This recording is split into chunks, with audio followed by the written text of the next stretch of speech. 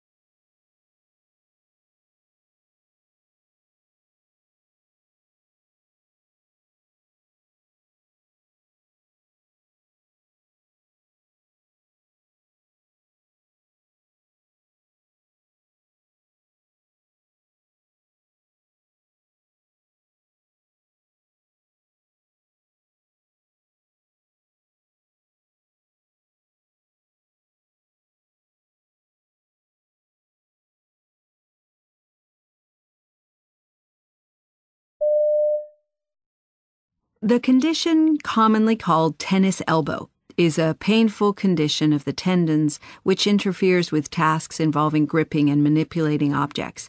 A recent trial led by Dr. Bob Dean has tried to see what type of therapy works best. Bob, is there a typical way that tennis elbow starts?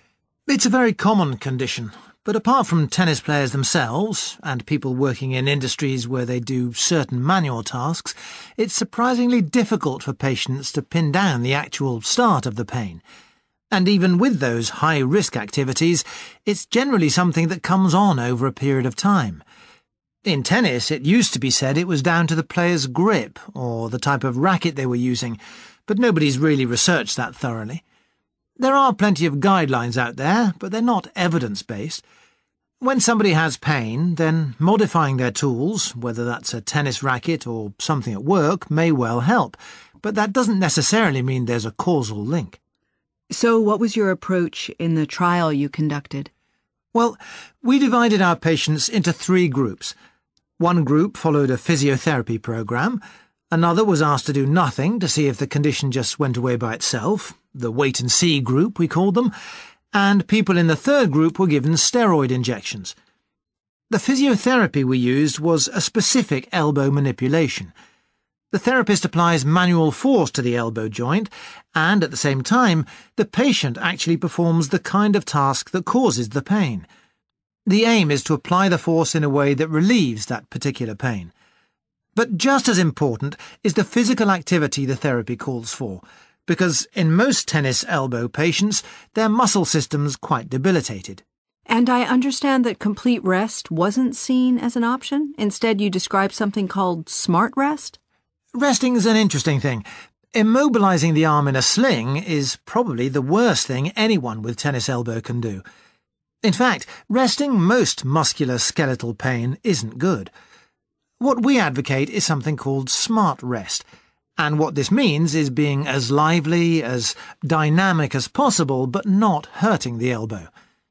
An example is where patients avoid picking things up with their palm facing down, which is classic advice given to anyone with a condition. but patients do need the stimulus of movement to help rehabilitation. And so all our participants were given advice on how to manage their condition ergonomically, even the wait-and-see group. The difference was they didn't get any other form of treatment, whereas our other two groups did. So what were the results? What we found was that steroid injections were more effective in the first 6 weeks, but not after that. The physiotherapy group also reported good results at 6 weeks, comparable to those for the injection group, and much better than those reported by the wait-and-see group. But then, after 3 months, the situation had changed. The physiotherapy group was now reporting better results than the injection group, and, remarkably, so was the wait-and-see group. Indeed, they were catching up all round, so much so that after 6 months, physiotherapy is no more effective than doing nothing. At 12 months, and what's fascinating is that we're the second study to show this, the recovery rate for people who do nothing was 70 to 80%.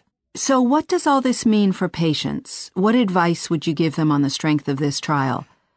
I'd say, in the first instance, rest the elbow and see how it is in 3 months.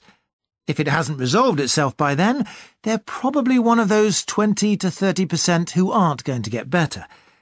At that stage, I'd recommend they have some sensible physiotherapy. I don't think there's much evidence to support the use of steroid injections until a really good attempt's been made with the wait-and-see approach backed up by physiotherapy. But it's still worth trying at that stage because the alternative could be some quite drastic measures, even possibly surgery. I see. Now, it's quite common for people to think that if something's sore and swollen, they've got to take anti-inflammatories like ibuprofen. Are they right? Well, there have been various studies about this, and what they've found is that there's little evidence of inflammation in tennis elbow. So there's no reason to think that non-steroidal anti-inflammatory drugs are going to be very beneficial. So I suspect that just taking basic over-the-counter pain relief would be at least as successful as taking anti-inflammatory drugs, in the case of tennis elbow.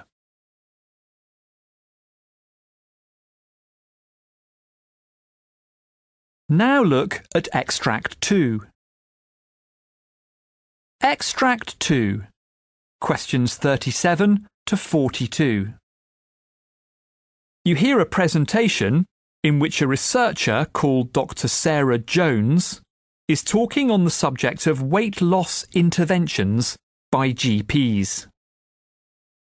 You now have 90 seconds to read questions 37 to 42.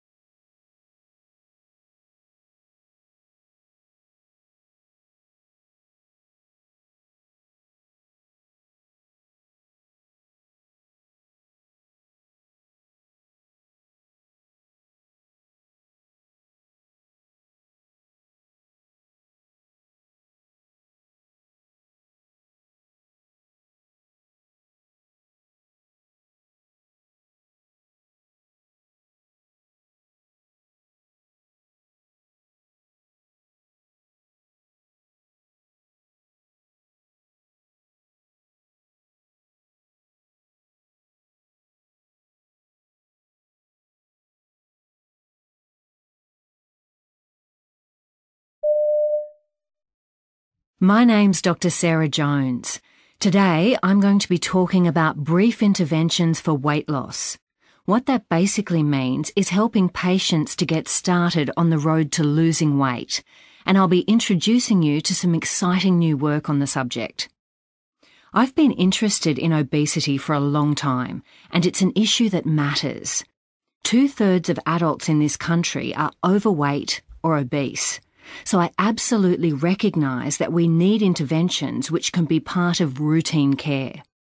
The reality is, however, that relatively few practitioners actually make such interventions, despite the fact that this is an established part of clinical guidelines in many parts of the world. Now, why is that? One reason, I think, is that they tend to have an attitude that goes, "What can I really achieve in a brief intervention?" Now, that's a reasonable concern. But when we did a review of weight management services led by health professionals, there were so few of them that it was difficult to know whether or not they made much difference. As a result, we decided to do our own trial, which we called Brief Interventions for Weight Loss. What we did was train GPs to make a very brief 30-second intervention with every patient coming into their routine clinics who had a BMI greater than 30. Basically a brief chat saying, "While you're here, have you thought about the benefits of losing some weight?" The reason for doing this was to get patients who weren't really thinking about their weight to focus on it for a moment. If the doctor raises the issue in this way, we can capitalise on that heightened awareness by offering them support. By referring them to a program, we can create lasting motivation to lose weight. So, that was the theory. How did it work out? What I'm going to say next should provide huge reassurance to practitioners. Our first step was to conduct a survey of 500 likely candidates for the trial. Although weight remains a very delicate personal issue in the public domain, only a tiny proportion of those surveyed thought it was inappropriate for their doctor to discuss weight loss on a professional basis. Given the need for urgent action on the issue, I think that's a pretty strong mandate. Anyway, as I said, this was a trial, so there were two groups of patients. With patients in the first group, the doctor formally raised the issue of weight and offered a referral to a weight management program. For patients in the other group, which was the control group, the doctor simply said, "It would be good for your health if you lost some weight." So what happened when this weight loss intervention was trialled? Well, the answer is that 3/4 of those offered referrals said, "Yes, doctor, I'd like to do that." That was an excellent start, but we're realists. And of course, they didn't actually all turn up. But nonetheless, a large number did. Of those who accepted the referral, more than half attended the program. Now, that's a fantastic result, exceeding our expectations, and indeed most of them completed it. So given that it was a completely unselected, totally opportunistic intervention, we were quite encouraged at the uptake for this program. But of course the crunch is, what happened to their weight? Well, at 3 months, people in both groups had lost weight. The control group, you remember they'd simply been advised to lose weight, but were left to their own devices in terms of what they did about it. Now, they'd lost 1.75 kilos on average. Meanwhile, the group attending a weight management program had lost significantly more, about 3 kilos. When we followed both groups up again at 12 months, patients in both remained below their baseline weight. But the intervention group had again done significantly better than those people left to manage their weight independently. This is an interesting trial because it allows us to model what the effect would be if GPs made this kind of brief intervention more widely, just once a year for each eligible patient. So, how scalable are the results? By 2035, run countrywide, such an approach could reduce the prevalence of obesity by half. That's a dramatic result, showing that these brief interventions not only help individuals, but could also lead to huge gains for everyone in terms of better health and reduced healthcare costs alone. So, to sum up, I guess what I want to convey to you is that brief, opportunistic interventions from a doctor to encourage weight loss, when made in a supportive manner, are really to be encouraged. Thank you.